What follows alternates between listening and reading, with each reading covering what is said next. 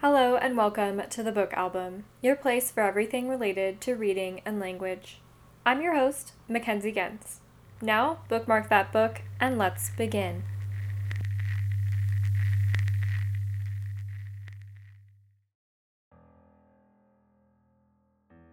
Hello, and welcome to Parting the Atlantic, episode 7, Genesis 10 How and y'all? 11.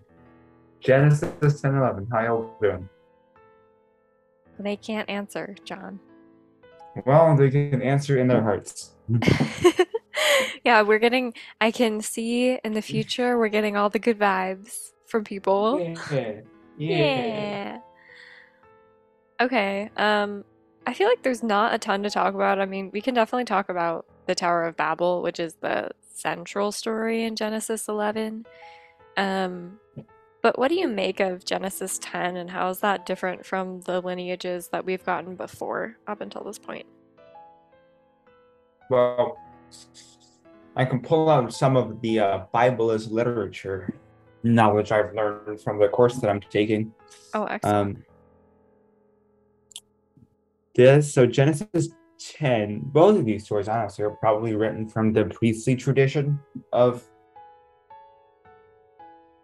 Old Testament writers that are very concerned with things such as lineages, rituals, all that kind of thing. I But think why? well, because when you have, priests look at the way that priests would like view like humans' relationship with God, more or less. So you kind of like explain all of this and to kind of rituals to honor God well and to uphold the covenants, um, lineages, yeah, because a lot of the ways that they write other stories, like Genesis 1 is quite a priestly story that Yeah. has really a big picture focus and kind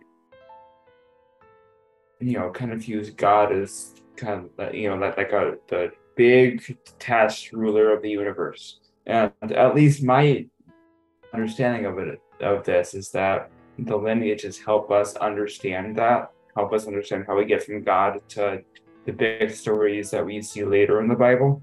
Yeah. And often the most of the characters in um these lineages, with some exception, like the lineages leading up to, like, you know what is it, Joseph's colored coat, was Right. that Joseph, Yeah, are I think more so. important because all of those characters are present. But Genesis 10, I don't think we ever hear anything of 95% of these characters ever Right. again. Right.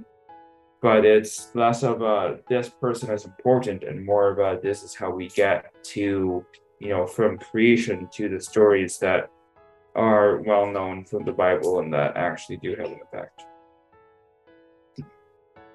Yeah, it's interesting because I feel like Ham, especially like the story of like Noah's children, was so hyped in the preceding chapters, and I at least was very excited and like willing to learn more about Noah's children, especially after like they see him naked and Noah basically curses and smites Ham on the spot. Like, it's kind of like this Yeah, weird dichotomy because in some senses also like Ham has the most profound or robust lineage of all of the brothers.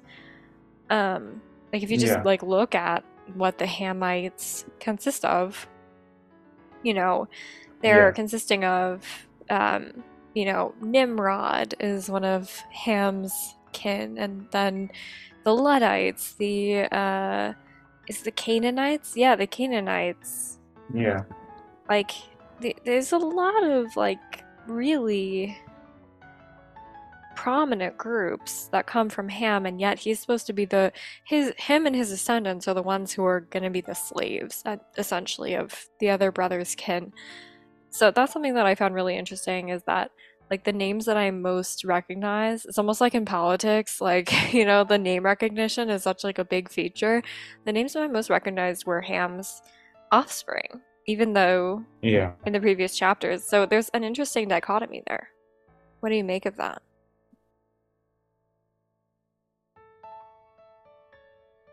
Well, because I think that the stories in the Bible, I think, generally have purpose being there. We were talking kind of earlier in a separate discussion about like the human influences of the Bible Hmm. and how to process like the Bible as a holy work and all of the human influences that are in it and all of the like kind of you know external influences that make it into the Bible and like kind of what to do with all of that. Yeah. Um, so I completely lost my train of thought. But when we look at the stories that are included in the Bible, I don't think that they're necessarily like this is how you should act, but they're more of like what are the stories that are important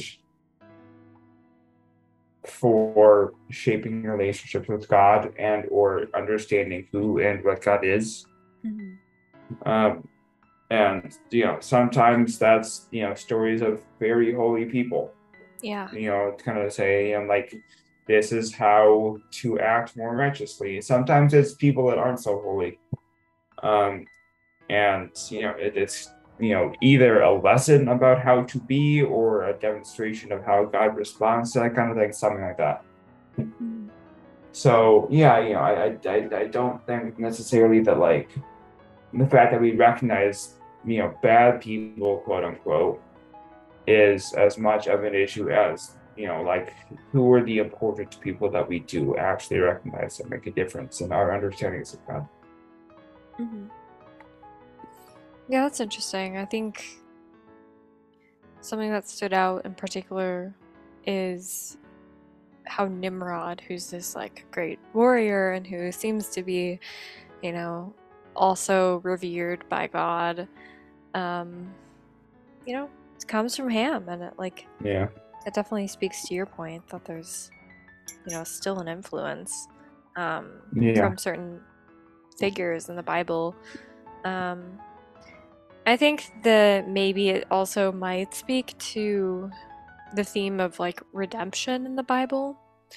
Um, yeah, I mean, one of the most famous redemption stories, like Saul Paul, like, he even has a different name afterwards. And so, yeah, yeah, I think that might also just speak to like over time, like maybe the original like smite or curse or whatever is not removed, but at the same time, there are outliers. yeah. Anything else I about I Genesis 10 that you want to say? not really. No, not really. It's really just lineages. I don't think there's mm, the most to comment on it. Yeah, Fairly straightforward. yeah, definitely. Tower of Babel, though. That's pretty interesting. Tower of Babel! Tower of Um, Babel. so, ostensibly, like on the surface, the story is about how all of the people come together and they speak the same language somehow, which is weird because, like, in Genesis 10, it's like every one of these tribes, even though they're from the same like line or lineage, they all speak different languages. And now all of a Yeah, sudden, in chapter 11, we have this situation where the peoples speak the same language and they're building a tower. I had to look up an interpretation of this. So, what I got from that interpretation was that so there's, the temple, the holy ground, right? And that's normally what you would be talking about in the ancient world when you're talking about a tower, a place where God could come down through the tower and be present with people while people worshipped him. yeah, However, that's not the case in this story. people were building a tower essentially in order to praise themselves and their own work and almost to like put themselves on a level equal or above to God, is what I was reading. So, Yeah, in the ancient world, there were a lot of other gods to contend with, and those gods had, material needs, whether it was yeah, some sort of like actual like food or sustenance or material or whatever. People were placed on the earth to provide those material needs to the gods that they provided through sacrifices and yeah, rituals. But building a tower essentially for themselves makes this story an attempt of humankind to start to move forward in history without God, without anyone to serve. And the Lord sees this and decides to scatter them, which is why it's called Babel, which I think is like I had this like aha moment, which is so obvious, right? Like the word Babel like comes from this story. yeah. But yeah, I thought it was kind of cool, like that moment of like, oh, actually, this is kind of interesting. Please tell me like what you have gotten from this story, what you discussed in class about it, if anything. I'd love to hear. Yeah, the class didn't actually, mention much of it, pretty much, besides a brief synopsis of that it exists. But I think one of the most interesting things in general about the Old Testament to me, I had forgotten just how much of the Old Testament has polytheism, not on the part of like the Israelites, but more like, the Israelites encountering other people. Mm. And it's not even right away in the Old Testament that the Israelites are definitively monotheists, Hmm. um, because they interact with other gods plenty of times Yeah, over many of the books, and sometimes God gets mad at it, mad about it. But that doesn't stop the fact that um, they're still polytheists for yeah. a lot of the Bible. And the relationships that people had with other gods were a lot more personal Hmm. and kind Because of a they lot were more so equal. And specific. It was like, yeah, you are the god of fertility. You are the god of rain, yeah, There's like a specific yeah. means to an end that they serve with that. Sorry, go ahead. So this, with all of that big picture in mind, this is really the first time that we see, the God of Israel punishing the Israelites for trying to have that same relationship. That's the first time I think that we really see that relationship start to take root, and it doesn't take root right away, Sure. because Yeah. the Israelites didn't take monotheism in this, with this God as for granted like we do today. Yes. But I think, I think it's more of a foundational text than people realize Hmm. in the fun, besides maybe the creation story. I think it's the first story that we see in Genesis that really defines the first, like, the first distinctive quality that the God of Israel has over others. Versus, like, of course, God is, like they make sacrifices to God. God can punish people, but I don't think necessarily that sets this God apart in the same way from like other gods, the same way that this story does, where you really, really start getting the power dynamic shifting towards a monotheistic type of religion where God is as unilaterally powerful and supreme as we understand God will be today. What about the flood, though? Um, depends how seriously you want to consider um historical aspects of the flood. Um, but I think the important thing about the flood is that Christianity is by far not the only faith that has such a story dated to around the same time. Not, I mean, the Abrahamic faiths aren't even alone in that. Other faiths still have it.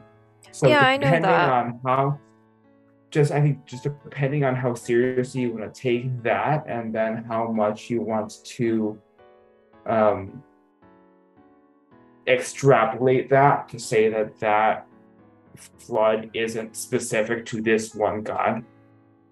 Like if it, if you want to say like, okay, it's like set up for this God, that was this God acting, great. I think that's a valid argument to make. I see what you But mean. Yeah, I see you what could you also mean. kind of go in different directions with it. Hmm. But at the same time, like in at no point in the uh, does God ever, make the case for being the, definitively saying this, I'm doing this because I'm the only God? I think it was just kind of like a punishment. And I think that maybe I need to know more about how and whether other gods also punish the, people of the time. Maybe that also has an impact on this, and I Well, don't know the enough issue about it. is But like because the other gods didn't exist, like there's a different dynamic, right? Because if you think like, oh, you do a dance and to the rain god and then it doesn't rain, that's the punishment basically.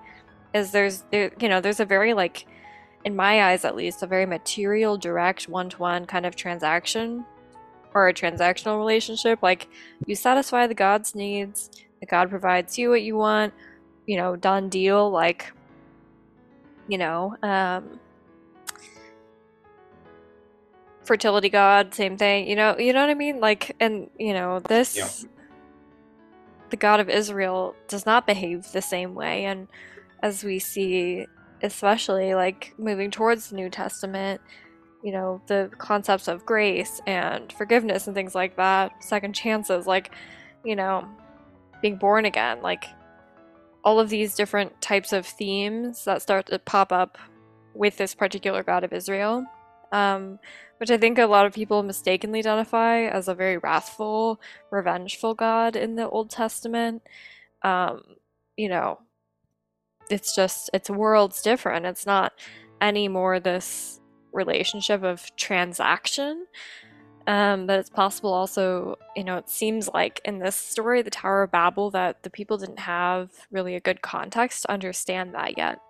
And so the punishments that God places, like, I'm not obviously in a position to say whether that's just or not or anything like that, but it seems like yeah, I mean, God was starting to build the conditions in which people could start to understand how yeah, to worship and interact with a God like him. yeah. I don't mean to, deny the things that go on later in the Bible. I just think that this is, the first time that we really start to understand this God as not we. I should reframe that because we approach the Bible now from a different perspective than the Israelites did at the time. I think it is Yeah. the first moment when you can look at the Israelites and you can say this is the first time that you can directly make the argument that all of these punishments in the Bible come only from one God. Hmm. Um, and not to say that you can't make a case for the fact that you can also do that before this story, because you can certainly make the case, and I don't think that it would be wrong. Yeah. But we're really starting to identify the singularity of this one single God now. Yeah. Um, I think and that's a compelling you point. know, and maybe I think there are also different ways to approach it. Maybe you can say like first time we see it versus the time that we confirm it, right? So like maybe you could say that the other god, the chapters before this was building it up, and now we have the final confirmation with the Tower of Babel. I think you could also say that it's the first time that you explicitly have it. Hmm. So, the point isn't to take away the other qualities away from God before the Tower of Babel. It's not to say that God wasn't powerful, that God wasn't merciful, or wasn't all knowing, or whatever. Hmm. But in a very basic sense, this is a very pivotal moment in the concept of monotheism for is Judaism and Right, Christianity, I think. right. And it's when you can really identify and say, okay, with however way you want to approach it, from this point on, certifiably, it's all monotheism. Yeah, I think that's a It's compelling kind of point. like you get the closure for it right there. Hmm. One thing that I wanted to add just separately from that point is how interesting it is that the role that language plays in this particular story in the Bible. I think it's amazing Yeah, that so much of their mutual understanding is lost when they don't speak the same language that they literally can't work towards a shared goal anymore. I find that fascinating because so much of our global world is about finding shared goals, shared understanding, not only training people to work towards that, translators, for example, or global diplomats who speak more than one language, or ambassadors, for example, but also, even our technology, our tools are working towards more tourism, more visitors and guests, in certain parts of the world, yeah, maybe more than others, but, you know, I just think it's really interesting how, like, there was this concept of humanity where language was the separating factor here. So yeah, I'm just speaking as a linguist. I find that fascinating how, like, language is the separating factor, and now we're starting to bridge that gap again. So I don't know if that's like forewarning or yeah, something, but yeah. I just think it's so, so fascinating that language was enough to tear people away from working towards this thing. Yeah, I do think it's interesting too. I mean, this is especially in an issue in the US where you'll see a lot of people will say like, especially with immigrants, like, oh, why can't you just learn to assimilate with us in the US? Or the catchphrase that I think has gotten popular over the last 5, 10 years, or it's like, oh, you're in America, speak English. So you know, I think in many ways we made a lot of progress in the world to get over language barriers towards progress, but not to say that language barriers don't still pose an often self-imposed barrier to human progress, which I think is an interesting dichotomy that we've come to. Yeah, I mean, I can only speak from my own experience. That, being a migrant, and, I really hate the word expatriate. I just don't like that word, because I think the connotations behind it, and, like, there's so many reasons why to visit another country for a couple years. And, the fact that, like, migrants and expatriates are separated, even though they belong pretty much in the same category. The only difference is probably their level of training and education.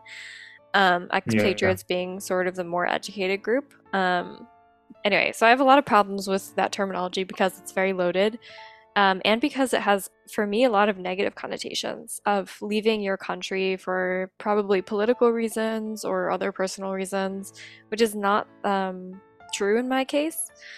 Um, yeah, so yeah, I don't know. I think from my own experience living in a country that's pretty much monolingual, like in terms of like the broad scope of things, There are recognized minority languages in Germany, recognized minority groups, I should say, um, Yeah. who've been here since the Middle Ages, and they have specific locational areas in Germany. There's also, of course, like other language minorities that aren't locationally differentiated. So, Gastarbeiter, like Turkish immigrants to Germany.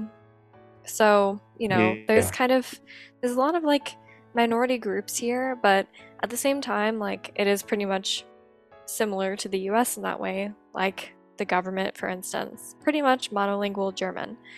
Um, and yeah, I've learned a lot about what it's like to be a guest in another country, what it's like to be set apart in that way. And I think, like, to what you were Yeah. speaking earlier, about the US, like, I definitely have a lot more empathy for people who come and migrate, because in my experience, I am a fluent German speaker, like say zwei, like, I can communicate everything and a cupcake when it comes to German in every like area. And that's not to like brag or anything, but that's to say that even as a mother tongue fluent German speaker, there are still more and more hoops that I have to go through in order to live here. And that's again like not a Yeah. complaint or anything. Like I'm perfectly happy going through all these hoops, but sometimes, especially socially, it does feel like people still ask me things that like I feel like I would never ask somebody who was a guest to my country. Like people just ask me some rude things sometimes. Because I have an accent, maybe because something that I do or say isn't like native German. So that's all to say that I have a lot more empathy for people in the US who go through similar experiences. I definitely get it. Like, the language often isn't the problem. It's often a problem of other people's stereotypes Yeah. about the people who are speaking the language. So, in terms of like language ideologies, that's exactly what we talk about in linguistics. It's not about the actual linguistic ability of that person, the actual communicative ability of that person. It's not about their first language or their mother tongue. It's about these Yeah. stereotypes of the group that people attribute to the people who speak that language. And language ends up being a scapegoat for a lot of different political and stereotypical baggage. Which itself has plenty of other biblical history as well that I'm sure we will eventually get to since we have a large majority of the Bible left to go. Yes. The last thing I But wanted to point out in the last like couple lines is that at the end of chapter 11, I will read it. This is the section Abram's family. Um, and then in verse 32 it says Terah lived 205 years and he died in Haran, which I find interesting because we haven't had like a location of the death before, have we? It's usually like they lived 205 years and then their kin lived X amount of years. I don't, not off the top of my head, but I think same with language. The further you get through the Old Testament, the more important specific land become. You know, in large part because plenty of the Old Testament is based around God promising the Israelites Israel, like the land Yeah, itself, and all of the places and people that they encounter on their way to getting that land. yeah, So as we, yeah, I think that the easy explanation that just immediately comes to mind is that the further you get through, the more important land becomes, not only because of the promise, but because of family lines, because of lineages, because of power structure, because of what your family and your birthplace say about you and your status. So as with other things in the Bible that I've been considering as we had this discussion, it's just I think it's just going to be something that kind of gradually you're going to see more and more and more of as we go through the rest of the Bible Mhm. in both testaments. Yeah, makes sense to me. All right, Lovey, let's wrap it up here. Any All last right. words? You excited for Genesis 12 onwards? Well, then 13 and 14 and all the rest of it, whenever we get to it. Genesis 12 is the call of Abram. So we're getting into some meaty chapters as we're going forward. How long is Genesis, Lovey? I don't know. I should Did you know read because I the whole just read thing? it. Yeah, I was gonna say. I've read the whole book of Genesis and I can't Oh, love. I can find out right quick. 30 something chapters is my guess. I'm gonna guess 31 chapters. Aha, way low. 50. 50 Yeah. mittens. Mighty mittens. But I think a good chunk of the end of Genesis is one singular story. I want to say it's Joseph, but I'm not 100%. It is Joseph. It's Joseph because Joseph comes before the Israelites are enslaved in Egypt. Um, Yes. so yeah, like the last 20 chapters or so is all Joseph. I mean, So after it's we get out of Genesis, this is much more familiar territory for me, in the Bible, so I will be happy to lend more of my biblical yeah, experience and expertise after yeah. Genesis. I think the rest we'll find out whether I'm right. I'm fairly certain the rest of the book is like Abraham and then Joseph, with a little bit of transition in between. So Fair enough, Lovey. Alrighty. Well, we will see you all next time. I love you, John. Jacob is in there too, I think. We'll find out. We'll find out. Anyway, yes. Very excited for our next recording. I love you. Bye.